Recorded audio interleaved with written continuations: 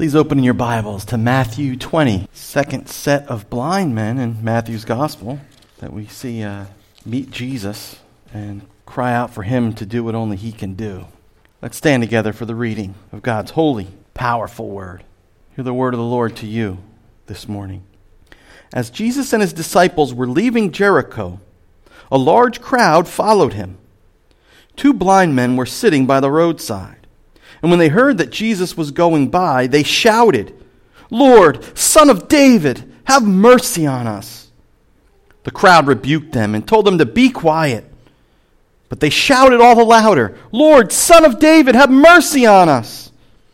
Jesus stopped and called them. "What do you want me to do for you?" he asked. "Lord," they answered, "we want our sight." Jesus had compassion on them and touched their eyes. Immediately they received their sight and followed him. Thus ends the reading of God's holy, inerrant word. May he bless it to our hearts and our lives this morning. You may be seated. Sometimes it's good when you get this far into the Gospel of Matthew to kind of look back to see where we've been. And I want to mention just one important detail. From verse 1 of chapter 1, Matthew has been setting forth for our faith, for us to see, bringing it out, the very fact that Jesus is indeed the Son of David. That's already the first thing. It's at the first verse of the book. He wants to prove something. He wants to show you something. Throughout the rest of his gospel, he is setting forth that very important fact. Now, the first time anyone actually acknowledges this in his gospel account is in chapter 9, interestingly enough, when 2 blind men cry out, "Jesus, Son of David, have mercy on us." It's interesting that it's not the religious leaders that call him this first, or in their case at all. It's not those who are popular. It's not those who have power. It's not those who have status. It's 2 poor, hurting, broken, blind men. That's chapter 9. And then we see this again in chapter 12, when the crowd brings a demon-possessed man who's blind and mute to Jesus, and Jesus heals him so that he could both speak and see. The crowd actually asks the question, could this be the Son of David? So they're like, wow, we've never seen anything like this before. Could this be? Then again in chapter 15, there's only a few more. Chapter 15, if you remember, a Canaanite woman, a Gentile, an unclean character, has a daughter who's hurting, who's demon-possessed. And you remember she cries out in chapter 15, "Lord," and this time she says, "Lord, Son of David, have mercy on me." And then again here in our passage, another set of blind men cry out, "Lord, Son of David," and they plead for his mercy. So what we see is that truly, in this case, once again, who in society actually sees first who Jesus is? Whose hearts are open so that they could spiritually recognize that this is no mere man, this is no mere prophet, that this is the Lord come to visit his people, the anointed Messiah King. Notice, it's the last in society. Remember what Jesus said? The last are what? First. And yet the first, the important, the powerful, either they don't see who he is, or in stubborn rebellion refuse to acknowledge. Remember, he cast out a demon, and it was right before the Pharisees, and the only thing they could say is, "It must be by the power of the devil," because they still couldn't, they wouldn't just say, "Uncle, this has to be God." What Matthew's been setting forth before our eyes is the fact that this Jesus of Nazareth is indeed the long-awaited Messiah, the King. Remember, in the Old Testament, it was promised, God promised, that someone would sit, a king would sit from the line of David, would sit on the throne and would rule forever in the kingdom of God. And what we've seen, if we've seen anything in Matthew's gospel, this has been really cool to me. This is new to me. It's so nice when you've been walking with Jesus for a couple decades or so, more than that, to see new things in the Word of God. Isn't that awesome? And the new thing here in Matthew is to see all these contrasts he's made. So we've seen in the past, in this gospel so far, we've seen faith, great, incredible faith, where there should be none. You got a Roman soldier, not a part of the covenant people of God. He's a total Gentile. Remember, he had such faith. He said, "Yo, Lord," he said, "you don't even have to go see my sick servant. Just say the word and I know he'll be healed." And what does Jesus say? "I have not found such great faith in all of Israel." He's amazed. Listen, it takes a lot to amaze the King of Kings and the Lord of Lords, and he was amazed. But the Bible also says Jesus was amazed at something else. We see it in Matthew's gospel. He was amazed to find such stubborn unbelief where there should have been faith. Remember, he goes to his hometown, and they have such a lack of faith, he can't even do the miracles he's been doing in other places.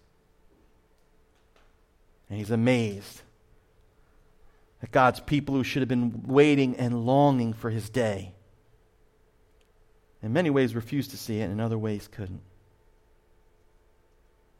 On the passage before us this morning, we have another contrast, and it's a little different than the other contrasts in some ways similar. We find that we'll see those with perfectly good eyes who are spiritually blind. And then we'll see those who have bad eyes, physical eyes, that don't work, who can spiritually see. That's what we see in this text. Main thing I want to point out, and there are many things, but I want to show you the main thing, and that's this. Jesus shows us that he is indeed the Messiah King by doing what no one else can do, opening the eyes of the blind. We're going to see that. He shows us that he's indeed the Messiah King by doing what no one else can do, opening the eyes of the blind. We'll see three things. I'm always very surprising in most of my sermons. We're going to see, first of all, sometimes those who can see are blind. And then we're going to see sometimes those who are blind can see. And then the last thing we're going to see is that Jesus alone can give sight to the blind. Those are the three simple things in this passage. But hopefully you'll see some surprising things in here. All right, first thing I want to mention here as we look at sometimes those who can see are blind, we have to understand context very briefly. Here we have the King, Messiah King, and he is entering for the last time to his destiny. He's going to Jerusalem. He's already predicted twice what's going to happen. And now he has set his mind, his heart. He's determined. He's going to Jerusalem. And he told his disciples why. He will be mocked. He will be beaten. He'll be put to death. And then he will rise again on the third day. And Matthew tells us here that a large crowd followed him. We shouldn't be surprised, though, that this large crowd's faith was not exactly a perfect faith, and it may not be the kind of faith, or real faith at all, and I'll explain. There's no doubt that they were wrong-headed, and they had worldly expectations of Jesus. They gather around Jesus because they're like, cool, he's coming in, he's going to be coronated, he's going to be crowned king, and I knew him. I'm with him. He's going to clean house. He's going to get the Roman rule off of our back, and he's bringing Israel back to her glory. And I want to be a part of that when that happens. Now, I'm going to cheat a little bit. I'm going to tell you a little bit ahead. It's like only a few passages away. This same crowd that wanted to be on his side when he was riding high into Jerusalem, as soon as they saw things weren't going down the way they thought, and instead of breaking the back of the Romans, he's being mocked and crucified. You remember what they did? They turned around and said what? Crucify him. They turned to the angry, hating crowd. Their hopes were dashed. They wanted worldly deliverance. And I'm going to show you already here, even before this happens, already here we see their blindness. Because when two desperate blind men shout out to Jesus for healing, what do? They say, awesome, another opportunity for God to show his mercy. Another opportunity to see deliverance of King Jesus for these two poor souls. No, that's not what they do. They tell them to shut up. That's what they really do. Just be quiet. Shut up. Stop bothering them. Get away.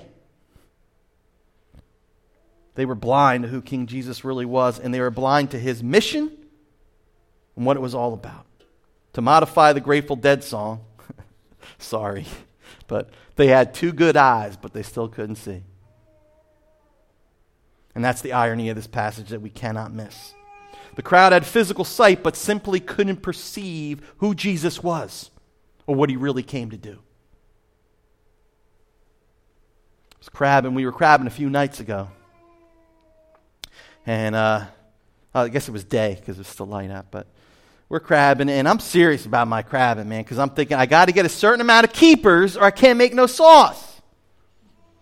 So with my wife, we're crabbing. I think we were on our fourth crab, right? And usually you like to 4 to 6, but since it's my wife and I, we might get away with 4. And I caught one, in the trap. And the traps are a little rickety at times, so if you don't get the bucket pretty soon, sometimes they can kind of sneak their way out. So, but Mare's over there with the bucket. I'm all the way down the dock, and I'm looking over at her, and she's striking up this conversation with people who are on a paddleboard, right? And they had a dog on their paddleboard. So she was like, oh, she starts talking to him across the water, and I'm like, Mare, come on, get the bucket. She's still talking to her. I'm like, Mare, the bucket, please. Like, we could talk to the dog later, And she said to me, remember, people are more important than crabs. And I'm like, I like preaching, but I don't like what I have to be the one that has to eat little crow. Because it is true. She humbled me because Jesus did not send me to Atlantic City and to Ventnor to catch crabs. Right? Not that there's anything wrong with that in your off time. He sent me to catch people. Amen? He said, I will make you fisher of men. The point is, at that moment, I wasn't seeing really clear, was I? My wife was, by the grace of God. The crowd here were annoyed by the two blind men and possibly even embarrassed by their loud pleas for Jesus to have mercy. And so they show their annoyance by rebuking them and silencing them, trying to. On top of all this, they probably thought Jesus was going to congratulate them, like, oh, thanks for getting those guys off. They probably thought they did a good thing. Doug O'Donnell, one commentator, puts it this way. I love it. He says, this rebuke is a small but symbolically significant action. It's symbolic of the crowd's faith, a faith, quote unquote, that likes Jesus as mighty king, but not Jesus as merciful king. A king who came not to be served, but to serve. A king who came to live and die and live again for the least, the outcasts of society. Even blind beggars. As we'll see in a little more detail in just a few minutes. Jesus doesn't dismiss the blind men. I found this interesting. He doesn't dismiss them. He doesn't push past them in a hurry like we often are in to do whatever it is we think is so important. And even though, listen to this, this hit me too. Even though now he has set his face like flint to the cross, literally, this is not hyperbole, there has been no greater or more important or more serious of a mission than the mission Jesus was on. Can you think of one in the history of the world that was more important than Jesus going to that cross? If there was ever a time he could say, my mission is more important, it could have been then. But even then, he stops. It says right in the text, he stopped. And he listened. To show compassion to the needy and the hurting. So Jesus' positive response was a rebuke to the crowd, whose eyes were physically whole but failed to see. But now the second thing, and this is where it really gets good. Now we're going to see sometimes those who are blind can see. As we see in the text, two blind men were sitting by the road when Jesus was passing by. And when they heard, I like how the text puts that, obviously they couldn't see. When they heard that Jesus was coming by, they took full opportunity of this opportunity to gain an audience with him. They shouted. They had no shame. They weren't worried about looking good or looking cool or not being embarrassed. They shouted, "Lord, Son of David, have mercy on us."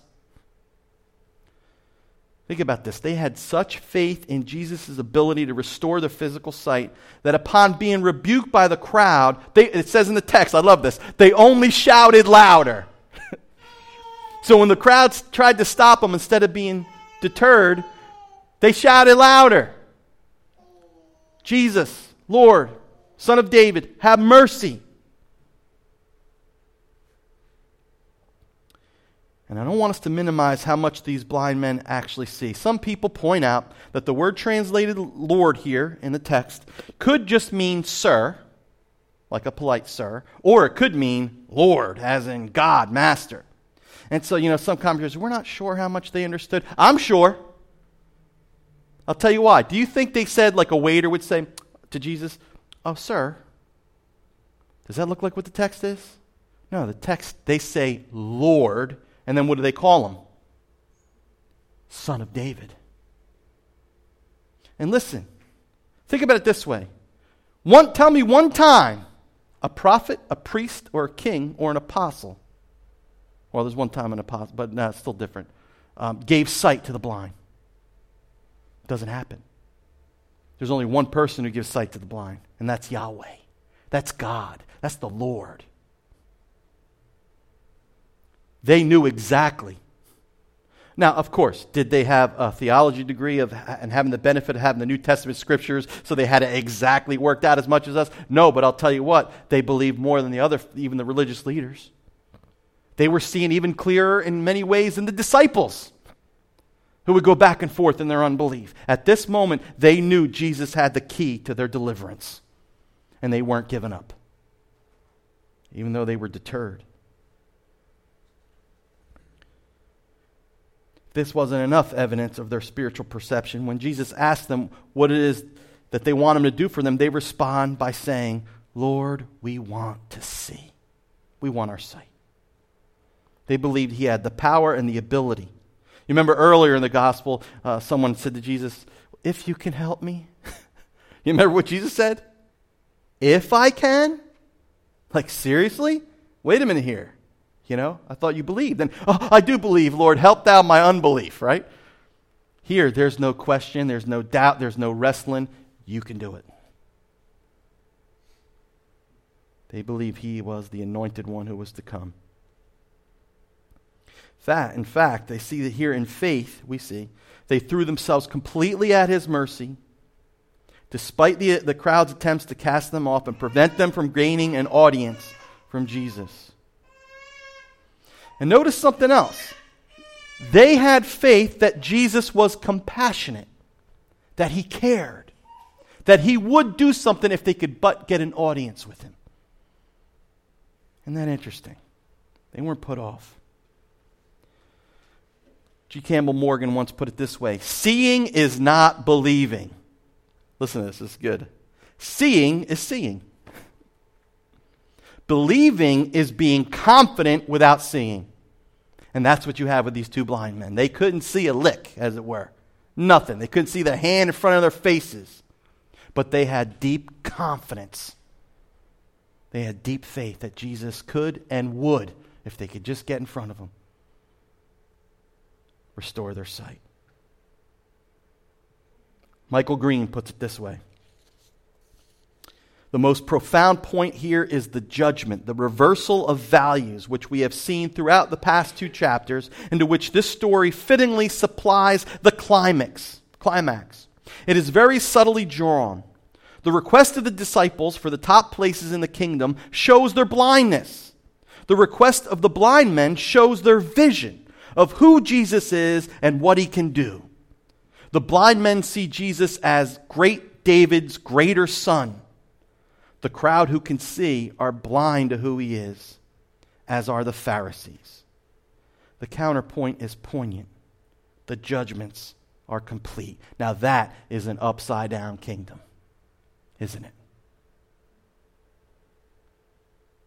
Sometimes Those who see are blind. Sometimes those who are blind can see. And the last thing, and this is the real punchline of the text here, is that only Jesus can give sight to the blind. Let's not forget who the main character in this story is. It's King Jesus. It's Messiah. He's going to fulfill his mission, come what may. And let's not make any mistake about it. No one is taking his life. It's time for him to lay it down by his own will, sovereignly. And it's interesting, I might mention this later, but I don't want to forget this, so I'm going to say it now. Earlier, when he cures the blind man, remember he tells him, don't tell anybody who I am. Remember that? And we talked about it wasn't time yet. Well, now notice there's no don't tell anybody. Now it's secrets out. I'm going to accelerate what's going to happen to me. I know what's going to happen to me. Go ahead and tell everybody. It's my purpose to go to the cross. But notice here, he takes the time out here to hear the heartfelt cry of the neediest, and I love when we think about this, and the least of his subjects. You know, I think that's really what amazed the people and what amazes us today is here you have, when you see a king and he comes into his kingdom, people don't ever really get a chance to see him face up. You know, we'll see somebody on TV and go, oh, look, there's the president. Here you have a king who literally went to the people. He went to the lowest of low, the poorest of poor, the weakest of weak, the lame, the blind, the sick, the lonely. And he went in their houses. He healed the sick. He gave sight to the blind. This is a different king than this world has ever seen before. Because he's the true king. Because he's the king that came to serve, not to be served. Not to take from his subjects and put burdens on their backs, but to give his life as a ransom. And notice, it's interesting here. I love just the little details. The Bible says he stopped. I love that. Dead in his tracks. He just stopped. And he called back to him, the text says. They yelled at him. He called back. And he said, what do you want me to do for you? Think of it this way. What can I do? What can the king do for you? That's what he's asking. What one thing do you want? And you can feel the ache and the hopelessness, the hopefulness. The hopefulness in Jesus in their response. Listen to this ache. Lord, we want our sight. Imagine for a moment. We read these stories and we just go by too quick sometimes. I speak about myself. But imagine for a moment not being able to see a child smile. One of the most beautiful things, right? Not being able to see the sun when it's coming up in all its grandeur, or when it's setting. How many of you have seen? How many have I seen in my life? Or I always think about riding our motorcycles. I'll never forget this. In the Catskills, in the fall, when you go around a corner and you see the brilliance of the leaves change. The colors, right? They almost look fake. They almost look painted on. But it's a lot worse even than that. Because in those days especially, without your sight, you know what that meant? You had no livelihood. You couldn't work. And so these two, their way of living was begging. That's how they put food on the table. That's how they survived.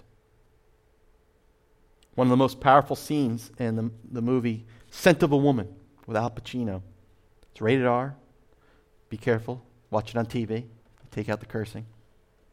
But one of the most powerful scenes, he was a blind veteran, very bitter and angry about his life, and he had this young chaperone for his last hurrah, which the young chaperone didn't know he was intending on killing himself after this weekend away. And the chaperone young man walks in while Al Pacino has a gun. And he's yelling at the young guy to get away, leave. And the young man says to him, in a very emotional scene, he says, Al Pacino says, I messed up, but he says other things. And he says, so what? We all mess up, the kid said. Why can't you just get on with your life now? And then I remember, and this part was powerful. He says, life, he yells. What life?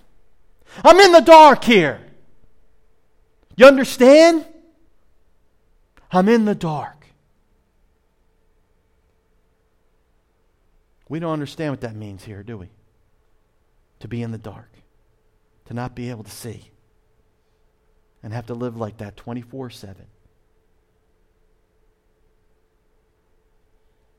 So they go to the only one in the universe who could do anything about their sad condition. And Matthew tells us these wonderful words. Look at verse 34. Jesus had compassion on them and touched their eyes. Immediately they received their sight and followed him. And here's what's interesting. Jesus doesn't pray like a prophet would have to do. God, I pray you would open their eyes. He doesn't do that. He doesn't do an incantation like many times. In the name of Yahweh, eyes be open. No. Jesus just touch. And immediately, no hesitation, they see. That's amazing. It's absolutely amazing. And so think about this. Quite possibly, for the first time in their lives, unless they could see when they were younger and they had an accident, they could see clouds. Imagine like, whoa, a blue sky. For the first time they see each other. Maybe they go, oh, man, we need to, no, or maybe they were like, so happy. But for the first time, they could physically see the Lord too, like everyone else could in those days. And this time, as I mentioned, there was no warning not to tell people. D.A. Carson puts it so well when he says this: Matthew's account is simple, but stresses that Jesus mercifully healed the men despite the opposition of the crowd that, like the disciples, wanted to bask in his glory but not practice his compassion. You notice that? The crowd wanted to bask in the glory, but they didn't want to practice his compassion. It was inconvenient. It was embarrassing. It was you have to associate yourself with these people of low standing. You're not really going to lift yourself up high in society if you're known to be hanging out with those kind of folk. It's below King Jesus to be messing with these guys. Notice something else that's very important here. Not only did they immediately receive their sight, but here, just a few more minutes here with me, because this is the most powerful thing to me. Immediately they received their sight, and what does the text say? They followed him. Why is that important? Let's go back a few passages, a few verses. Remember you had a rich young ruler? And you remember he approaches Jesus, what good thing can I do to earn or to gain eternal life? They come on the basis of merit. They come to earn. He comes to earn, rather. He comes for merit. And what does he come away with? Nothing. It says, Jesus said, come follow me, but he turned around and did what? Walked the other way. Here, by contrast, here are two blind men. They have nothing. They offer to give nothing. They don't even try to bargain with Jesus. They come and they do what? They receive. That's all they do. They come and humbly receive by faith. One tries to give and comes away empty. The other one comes empty and says, I have nothing to give. They receive freely. And what's the byproduct? They are empowered by the grace of God to do what the young man couldn't earn, to follow Jesus.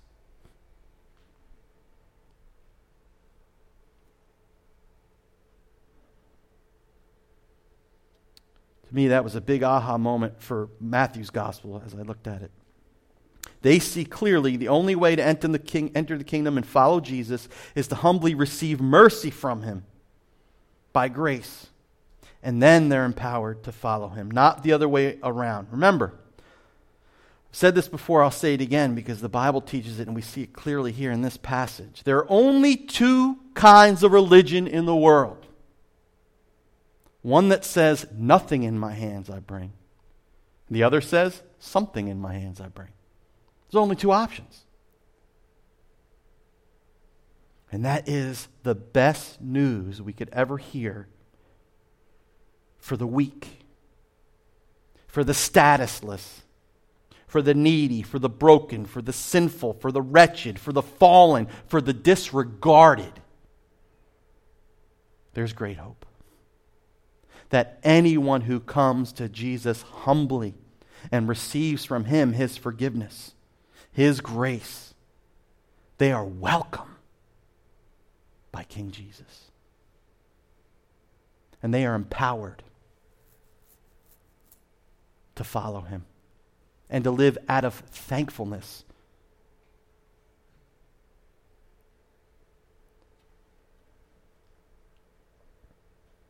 Notice they didn't bring anything. They had the open hand, empty hand of faith. And they received everything.